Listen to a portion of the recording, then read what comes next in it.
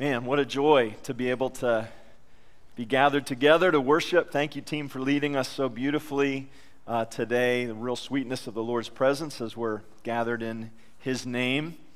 The Henning family has been away for a couple of weeks. We were gone at the end of June, and we got to see some rugged beauty out in the western states. I don't know if you've been to South Dakota or Wyoming, Idaho, but boy, we got to see some pretty amazing things. I brought a couple of pictures to actually show you. This is us hiking in the Badlands.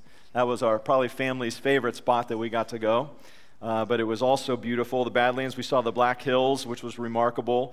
We actually got to see a little bit of Yellowstone, which was a bit of an interesting journey because after we had arrived in South Dakota, I got a text from a family member who said, "I sure hope you guys are still able to get into Yellowstone."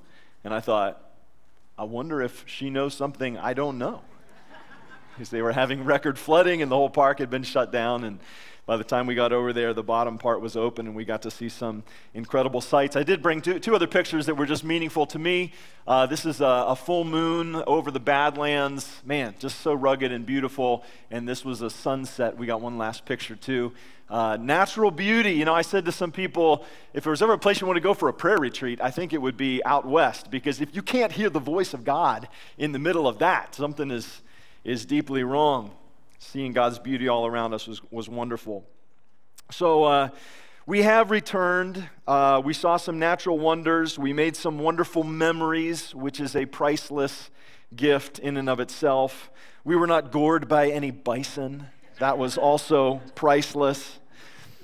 And while we were away, our staff pastors did a wonderful job preaching and bringing God's word to you. So I enjoyed being able to catch up on some of those messages that they did. I also learned some exciting stories I didn't know before about Chad's wild exploding bamboo adventure, complete with quicksand and whitewater rapids. I do think that Seth probably has to get the gold star of all of our pastors because we're preaching about next generation, and Seth and Alyssa actually brought a baby into the world. So, I mean, it's hard to compete with that in terms of next generation stuff. I was also slightly fascinated with Aiden's internally conflicted rodent removal services from last week, if you got to hear some of those things. Speaking of Aiden, he started the message today talking about coffee and cookies. And I just want Miss Meredith to know that I'm drinking water and I've had no cookies today. So just so you know, and Aiden, just get ready because you're going to hear about that after the service today. All good.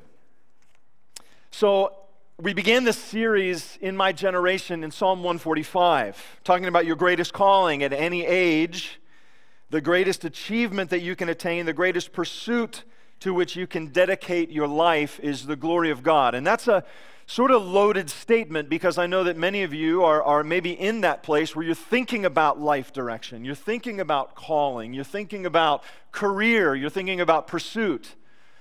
And so sort of from one generation to the next, especially if you find yourself in these younger places, we want to underscore with you the greatest achievement, the greatest pursuit, no matter which way your vocation takes you, is the glory of God being displayed in your life. God has given us as a church an incredible opportunity to live out the heart of Psalm 145. One generation will commend your work to another.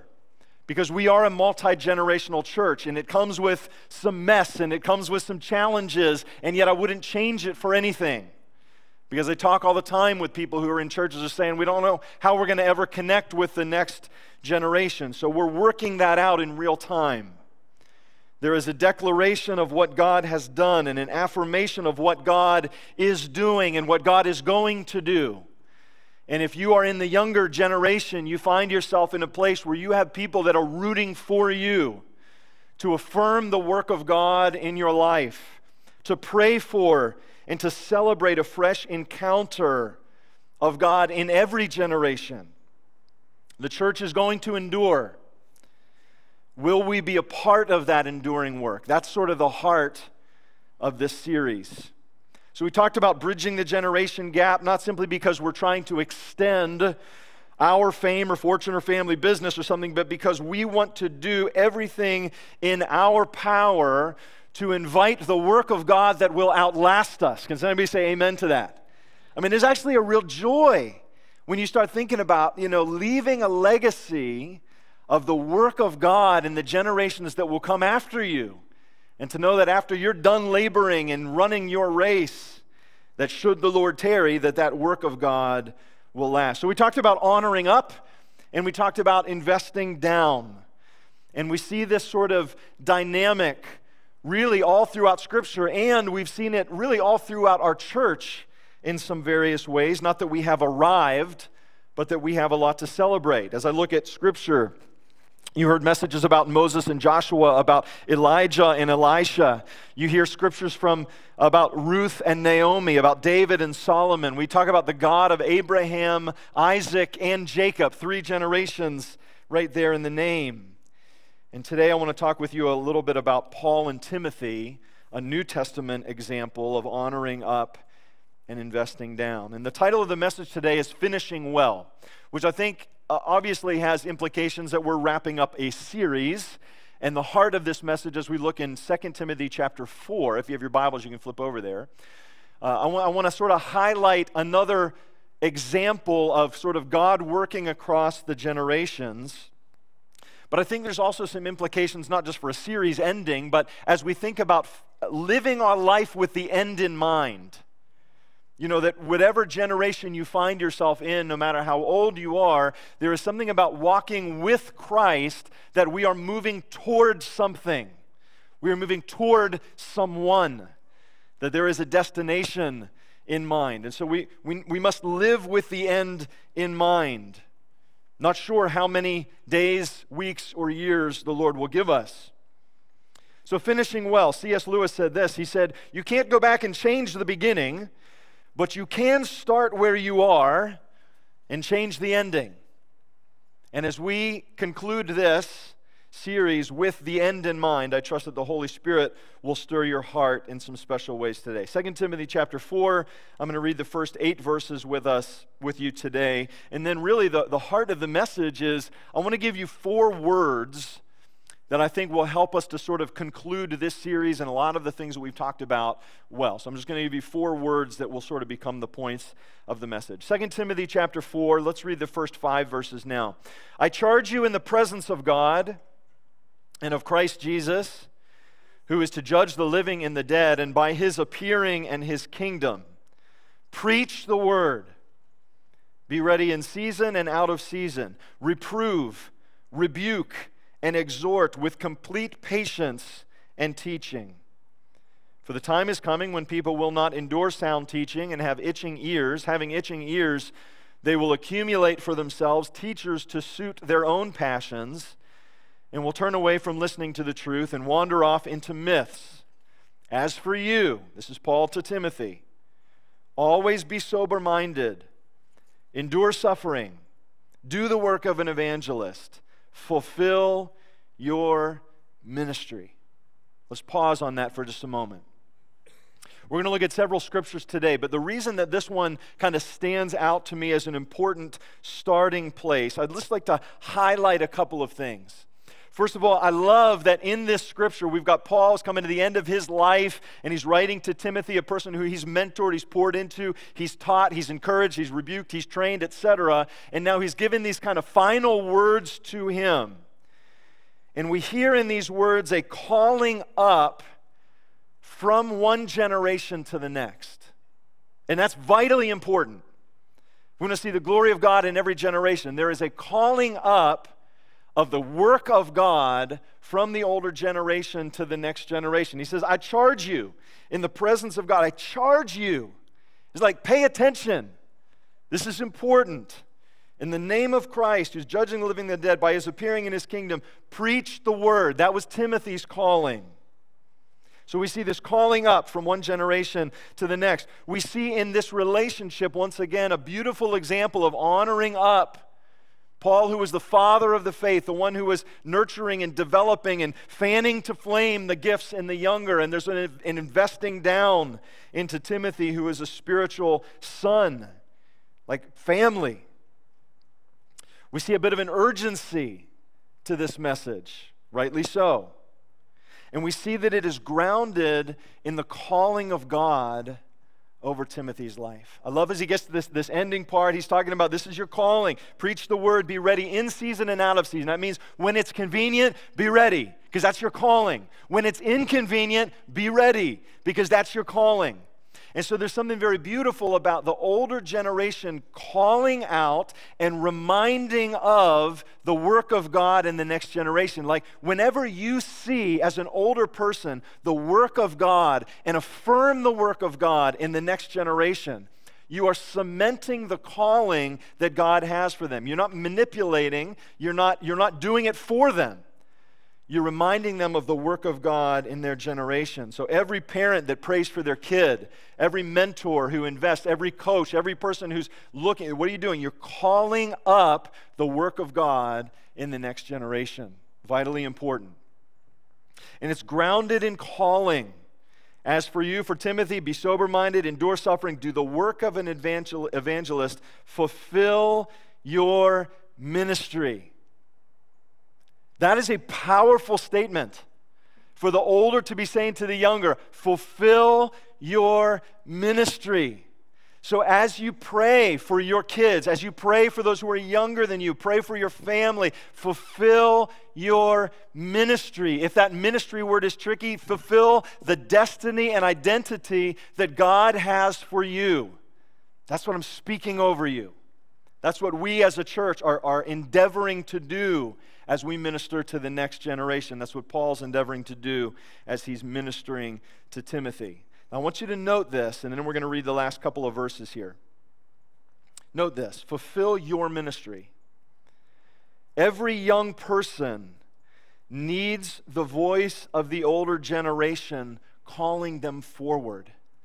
And sometimes it is simply a reminder to the next generation of this is where God has gifted you. This is where God has used you in the past. I need this as well. I need that reminder because, ministry is tough and life is tough and we're always dealing with the flesh and the enemy and the world and all that kind of stuff. We're all dealing with this, right? So when you hear the voice of the older generation, those who have run a couple extra laps and they say, listen, I'm praying for you. I'm reminding you of the calling of God in your life. This is what you hear Paul saying to Timothy, fulfill your ministry. Now notice what he didn't say. He didn't say, fulfill my ministry. Do you see this? And I think that Paul could have maybe been really tempted to say, look, we've done some missionary trips and we've got some churches planted. We got a good thing going here. I'm kind of up for most of the New Testament in terms of my epistles. I've got a good deal. If you could just kind of keep that going, fulfill my ministry. That's what we're tempted to do. But Paul actually says, no, fulfill your ministry. And this is the beautiful sort of, I'm invested, I'm praying, I care, all of that stuff is there, but I'm not doing it for me. Like I'm not seeing the next generation as just an extension of like, you got to keep my thing going. You got to keep God's thing going. You got to fulfill your ministry in your generation. It's not finish my race, it's run your race. Fulfill your ministry. So we see this beautiful example. Paul's investing well, but he's letting go. And he's trusting that God's going to do the good work through Timothy. Now, why the urgency? Why the sort of fatalistic sound in this? He says this now in verse 6. For I'm already being poured out as a drink offering. The time of my departure has come. I've fought the good fight. I have finished the race. I've kept the faith. I suspect that when you come to the time, or when I come to the time, you realize, I don't have much time left. What a blessing it would be to be able to say, I fought the good fight. I finished the race. I've kept the faith. Verse 8, henceforth there is laid up for me the crown of righteousness, which the Lord, the righteous judge, will award to me on that day, and not only to me, but also to those who have loved his appearing. So we see that here's Paul. He's sort of at the end. He's finishing well. He's coming up, but he's ready to pass the baton, and he's helping the next generation step into their calling. Now, we've covered a lot of ground in this series. We preached several messages. We baptized some folks along the way, even some young folks, next generation. That was beautiful. We dedicated some babies, if you can't be more on the nose than that, blessing the next generation. Awesome. We've encouraged mentoring, and some of you may be even experiencing some mentoring relationships that are beginning to bud. Last week, we commissioned our life team, sent them down to not Miami, but Orlando. I said in the first service we sent them to Miami. It was a hot Florida city. We sent them somewhere. I knew that. We got them to the airport at 5 a.m. on Monday after we prayed for them last week. I've never seen young people so chipper and excited at 5 a.m. I'm curious tomorrow when they arrive back how chipper they will be. Find out. Someone's going to need a nap, I suspect. But we commissioned our life team, and in fact, some of you gathered in this last week. On Wednesday, we had sort of our special prayer time. We were praying for the next generation. I got a little sick. I wasn't able to come. I was praying from a distance. But I want to talk before the end of this message about, what does that element signify? Like a church that's saying we're coming around our next generation people. I want to give you sort of an example of that here at the end of the message. And then finally today, we're just talking about finishing well.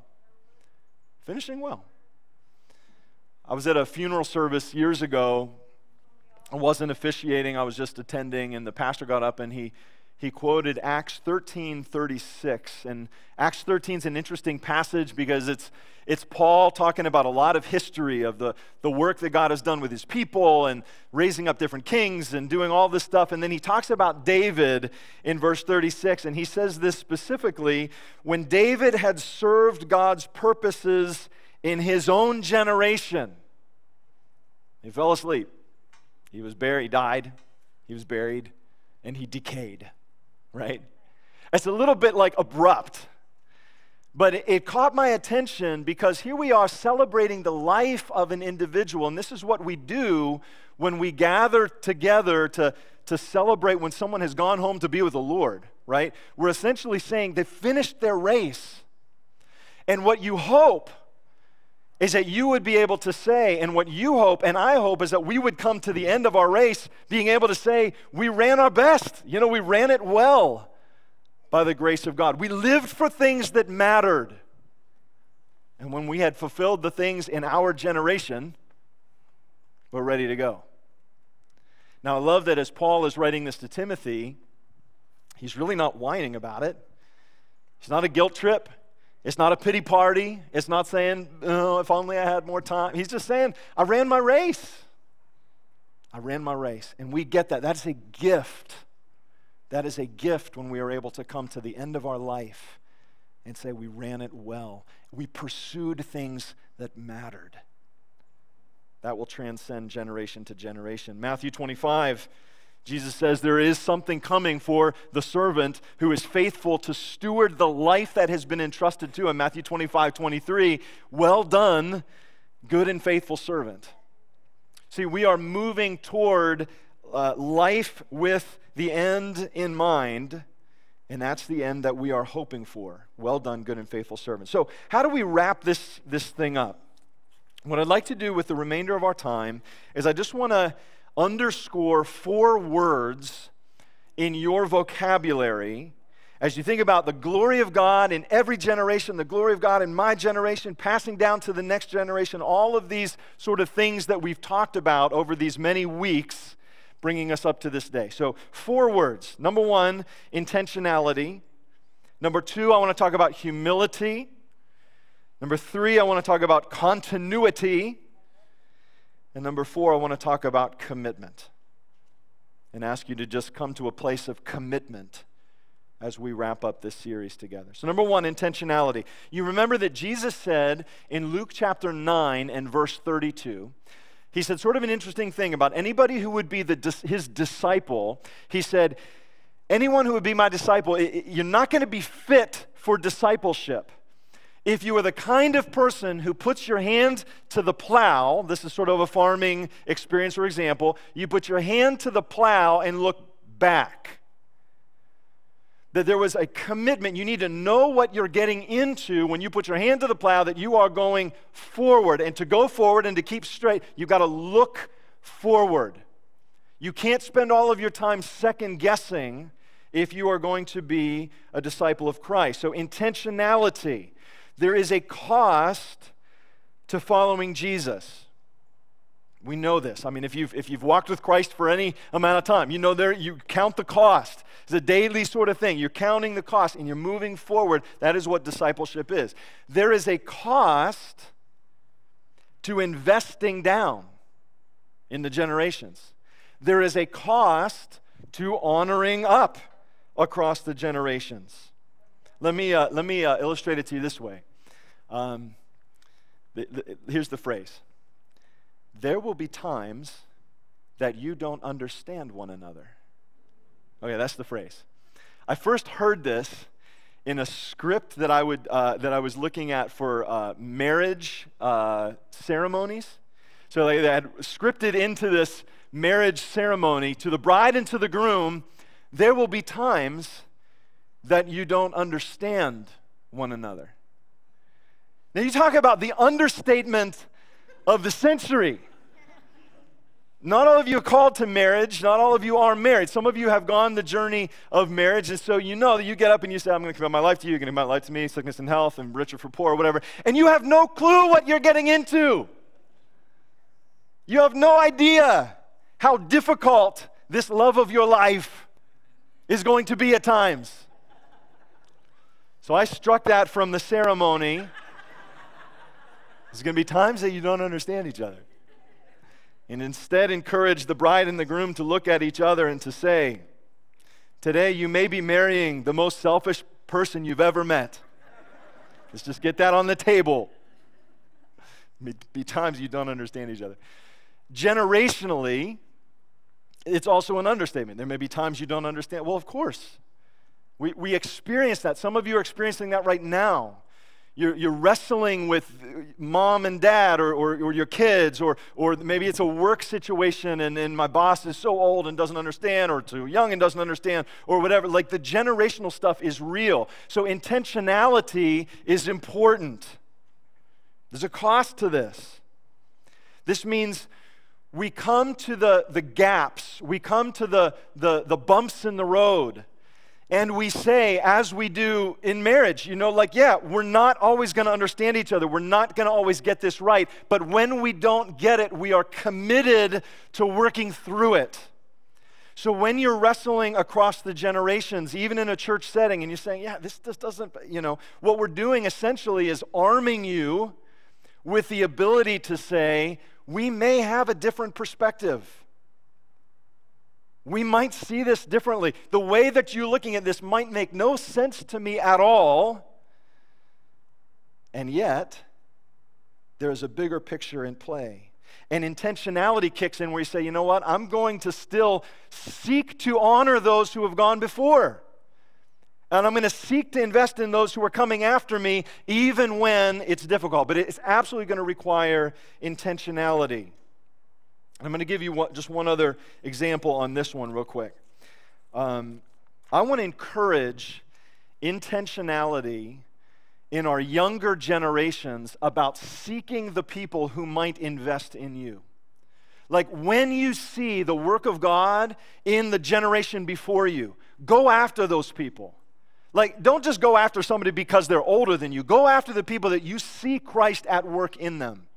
And just tell them, look, I see God doing stuff in you or in your history, and I need to learn how to pray like you. I need to learn how to think like you. I need to learn can I just sort of sit in your shadow? It takes some humility. That's our second point we're going to get to in a second, so don't get ahead of myself. But intentionality, younger generation, let me encourage you to seek out people where you see God at work, where you could learn. I actually made a habit of doing this, that when I saw people, I just like, wow, I just respect this person, or I just really am admiring the work of God, I would go to that person and say, hey, would you pray for me? I would like you to pray over me. For whatever God's been doing in you, that he would maybe do a little bit of that in me. That's essentially what Elisha said to Elijah. That's why I love that story. He said, I'm asking for a double portion of the Spirit of God in you. I'm asking for that in my life. He said, well, that's just selfish. Double portion. Ask for a double portion. Ask that the things that we have learned might be passed down, that might be encouraged. Ask that the work of God in the generations before you. So I'm encouraging intentionality. I'll give you just one other quick example on this. All these points are not this long, but let me just give you one more. A very good friend of our family is a pastor in Colorado.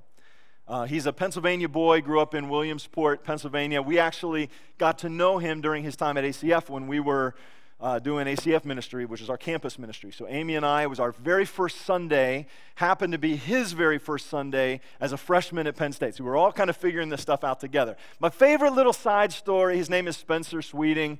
My favorite little side story with Spencer is that he showed up as a freshman, maybe a little oversure of himself, and he meets a young woman, a little bit older than him, who takes an interest, or so he thinks, because she's very welcoming, very interested to know a little bit of his story. Her name was Amy Henning.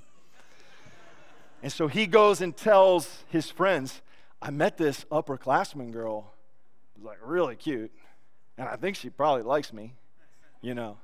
Then I get up and introduce myself and my wife, and he almost dies. His friends are like, I'm not sure if you're going to hell, but you're pretty close. You cannot flirt with the pastor's wife. That is not cool. We got to be very good friends despite our start. And the thing I remember about Spencer is he came to me probably his sophomore year, and he said, you know, I really feel a calling in my life to ministry, but I need to learn. I have no idea what I'm doing. And can you teach me? Can you mentor me? Can we pray together? Whatever. And so we began years of walking together and learning together and mentoring and all of those kind of things. And recently, Spencer was highlighted in a national podcast that our denomination does. And he talked about like his formative time at his ACF years and the ways that our church and our campus ministry was formative in him. And that story has been told by so many of us. People that are here, people that are in this room, people that are leading us in various ways even today, that God has, we've had the joy of seeing God develop them, and now they're sharing their faith and mentoring others. That is a priceless thing. We don't always get it right. But when we can look back on it. So I want to just encourage you. The reason I was bringing up Spencer is that he came back to me. He was persistent. He said, look, I really want you to mentor me. I mean, he came after me in that kind of way. He said, I want to latch on. And so we started doing some things together. So I want to encourage that in the younger generation. You're not too young to start learning and learning from the next generation. Honor up, invest down. So intentionality is the first word that I want to give you today. The second one, we'll do this quickly because it's sort of right to the point, is humility. The bottom line is this. We want to be a multi-generational church, God's glory in every generation. We want to honor up, we want to invest down, all that stuff. You will never honor up well if you're full of pride. Right? You know what I mean? That's that teachable spirit. And one of the things that's always tricky is that can a non-teachable person learn that they're not teachable? You just need humility. You're never going to invest down well if you're full of pride. Why? Because you're going to be safeguarding. This is, well, we've always done this way, and it's going to be hard to trust, and you're not going to want to be able to fulfill my mission kind of thing, not fulfill your calling. And so when we're full of pride, it doesn't work. God opposes the proud, but shows favor to the humble. How about that? I mean, if that doesn't give you just a simple toehold, foothold place where you can pray, God, help me to be hungry. That's a good prayer. God, more of your Holy Spirit. That's a good prayer. God, help me to see things like you see things. That's a good prayer. God, keep me humble. God, make me humble. Every generation. It's a good prayer.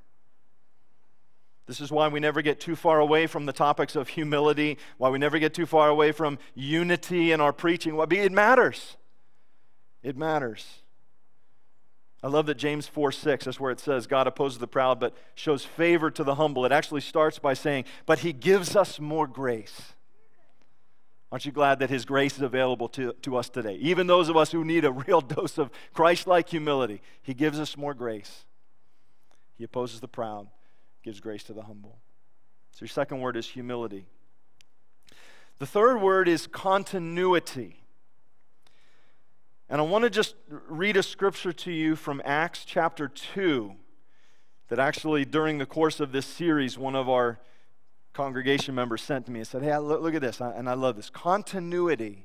This is in Acts chapter 2, the Holy Spirit has just come at Pentecost, and so the new church is kind of literally kind of gets set on fire. I mean, there's the tongues of fire falling on their heads, and they're out and they're ministering, and people don't know what to do with it because this work of God is sort of strange and hard to understand, and they're hearing things in their own language. You remember the story of Pentecost. It says, then Peter stood up with the 11 and he raised his voice. This is Acts 2:14. And he addresses the crowd. Fellow Jews, all of you who live in Jerusalem, let me explain this to you. Listen carefully to what I'm saying. The first thing he says is they're not drunk, because that was the assumption. They've all been drinking too much. He says 9 a.m, they're not drunk. That's not what it is. He says this is what was spoken by the prophet Joel. So then he goes back to the prophet Joel. In the last days, God says, I will pour out my spirit on all people. Your sons and daughters will prophesy. Your young men will see visions. Your old men will dream dreams. Even on my servants, both men and women, I will pour out my spirit in those days, and they will prophesy. And he goes on to talk about that. I want you to just simply say this. The constant in the work of God from the time of Pentecost until now, the constant is the work of the Spirit in the heart of the church. So even back in the days of Joel, the young men are going to see visions, the old men are going to dream dreams. This is not a generational thing. They're going to do this, and then they're going to stop, and then they're going to do this. It is the constant across the generations, the work of the Spirit in the heart of the church. So when we come to the places, and we will, and we have, and we do, where we say, I just don't understand. I don't get it. What do we listen for? What do we look for? What do we pray for? God, help us to see the work of the Spirit in the heart of the church. Help me to see the work of the Spirit in the heart of the church, so that when it's a generational difference and we kind of view things differently or value things differently, whatever, help me to see the work of the Spirit in the heart of the church. And when you look, and by God's grace, you can kind of have eyes to see, all of a sudden you go, wait a minute, there it is. There it is. Hold up a second. You know, this is a little weird. That's not the language I would use or whatever, but I'm beginning to see the work of the Spirit in the heart of the church. This is the continuity that transcends generation. That from the prophet Joel to the time of Pentecost to now, it is the work of the Spirit in the heart of the church that we look for, that we pray for, that we celebrate, even though generationally it may look different. Does that make sense? I'm going to give you one other, this is just a very practical thing. It strikes me that we have 2 different services here. And interestingly, this service tends to be younger than our first service. First service tends to be a little older than second service. So the thought came to my mind, I wonder if we have even just embedded in that an opportunity just to intermingle a little bit differently. That like when you say I've kind of got my tunnel vision, I sort of see things my way, and I'm with people that see things my way. Some of you are feeling really good right now because you just realize I'm one of the young people in this church. Good, go for it.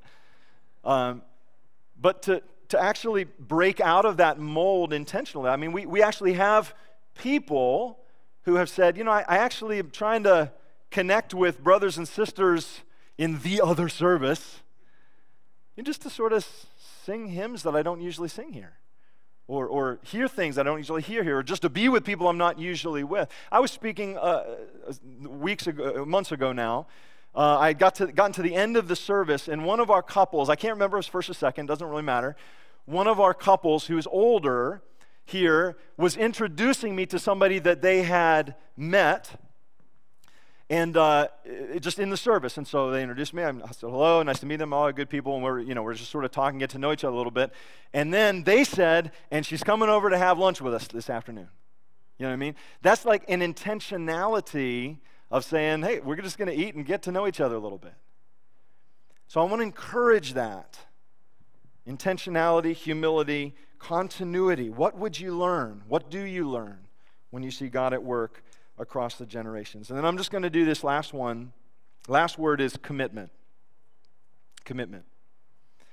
I mentioned early in the service about what happens when you pray. Like when you intercede for the next generation. That's one of the greatest things that you can do in terms of being an investor and investing well. So what happens when you do that? I was thinking a little bit about, so the Life team went down to Orlando, not Miami, Orlando.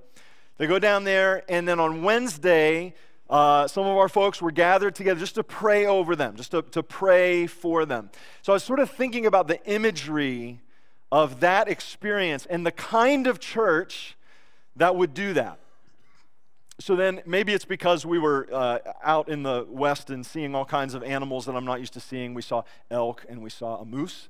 We saw a grizzly bear. Amy loved that. She was really excited because it was on the trail with us. We just kind of walking along. We tried to bring a little baby bison home. They wouldn't let on the plane, so that didn't work. No, we didn't really do that.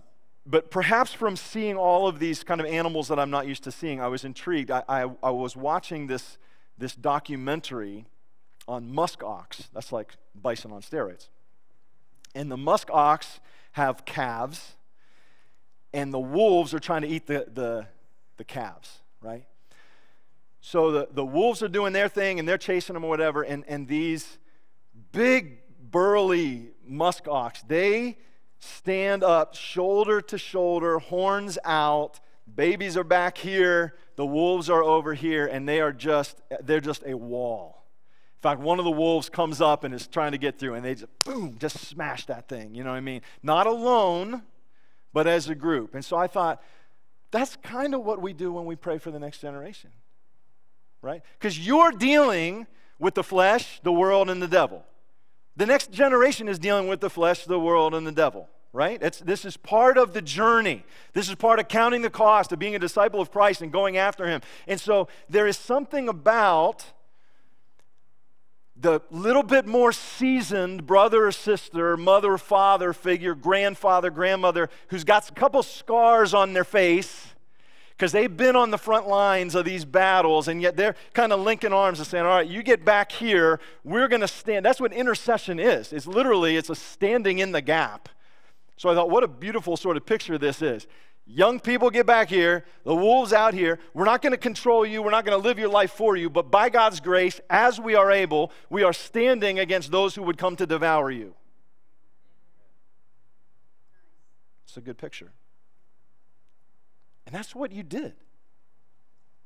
Now, maybe it didn't feel like that. It wasn't hairy and sweaty and bloody and wolves and all that kind of stuff. But you got together and you built a wall and you blessed the next generation. And you said, we're inviting the work of God, not the work of the enemy, not the work of the flesh, not the work of the world. So that's commitment. That's commitment. And as I reflected on this series and these weeks that we spent together and thinking about our church, we're not perfect at all. We got a lot of growing to do, a lot of work to do. I got a lot of growing and work to do and stuff, but I see the commitment in a lot of corners. And that's a good thing. That's the sort of investment that honors God from one generation to the next. I also want to just give you this practical thing. I asked Bill Jester this week. Runs our kids ministry, and again, just huge investment. We are unapologetic about being a next generation church. Bill and his team have done a great job with that. And I said, hey, what are the biggest needs that you have? You have camp coming up, and you've got other ministries that you're going to get rolling for the fall. And he says, we always have need for hands-on people. And so I just want to encourage you with that. If you're at a place, maybe you've done it before and you want to do it again, maybe you've never done it before and you say, I don't really have a link to the next generation, right? Maybe that's where you're at. You just say, I don't really know. I don't really know how I'm gifted. I don't really know how to kind of connect to the next generation. I want to encourage you. Talk to Bill Jester. Say, hey, is there a place where I can be a prayer warrior? Is there a place I can listen to kids do Bible verses at Awana? Is there a place I could do something? You know, you don't have to have a big resume. Be a next generation person. Find Bill, and if he gets 35 emails in his inbox, that he'll say, hey, thanks for the plug. Because we want to reach the next generation, and we're unapologetic about that. So here's how I'd like to conclude. Worship team, actually, you can come on up and get ready to lead us out. We got a great closing sort of declaration that we can sing together, and I'm excited to sing that with you. When we started this series, we were asking the Lord for a couple of things. We were asking God that our church family would find some joy in partnership between younger and older generations. And God's been doing some of that. May He continue to do that as we go forward. We've been asking God that He would bless across the generations of our church, that we would see the work of God, that there would be men and women that are saying, you know what, I'm not too old, and God's got me here, and I'm not done. You know, and so stepping into that calling, that we would see young people that would say, you know, I'm not too young. Remember Paul's encouragement to Timothy. Before this, he said, don't let anyone look down on you because you're young. You set the example. So we're asking for the work of God in every generation. We ask that God would work in us in a way that is markedly different from the world. And that's what we're talking about in these various ways. These are tools that the world doesn't have. These are things that the world can't give. So we're asking the Spirit of God to work among us. We ask that we might have a little bit of fun along the way, and that we would learn from each other. We learn from each other. That's how we grow.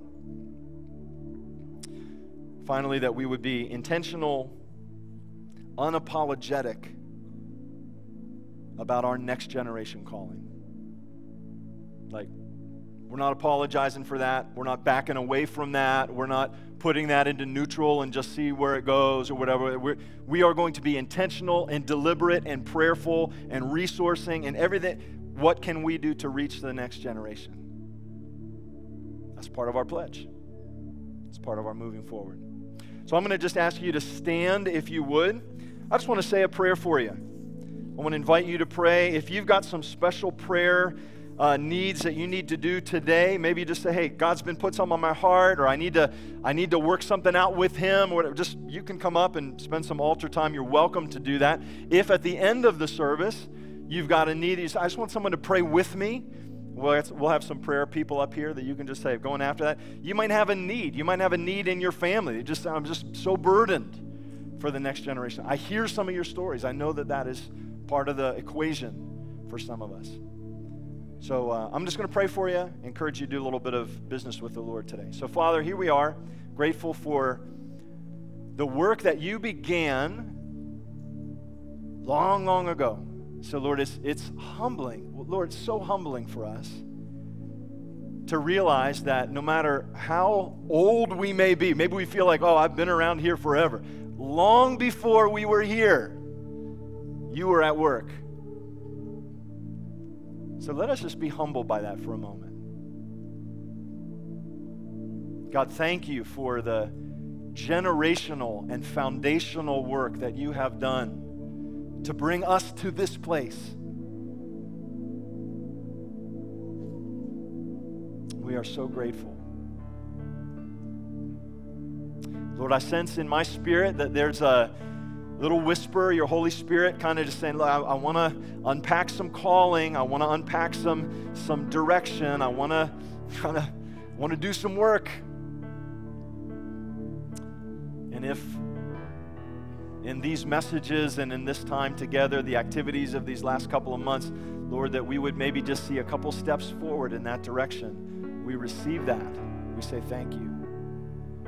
God, I do pray that we would be unapologetic in our desire to say, we want to see your glory transferred to the next generation and generations to come. That should you tarry in your second coming, Jesus, that the church would be strong and that this expression of the church would be strong for generations. Lord, we also confess that we need your help. There's plenty of places where we find ourselves just wrestling, and so we just kind of hear your calling today. Hear you saying, be intentional, be humble, continuity, be committed.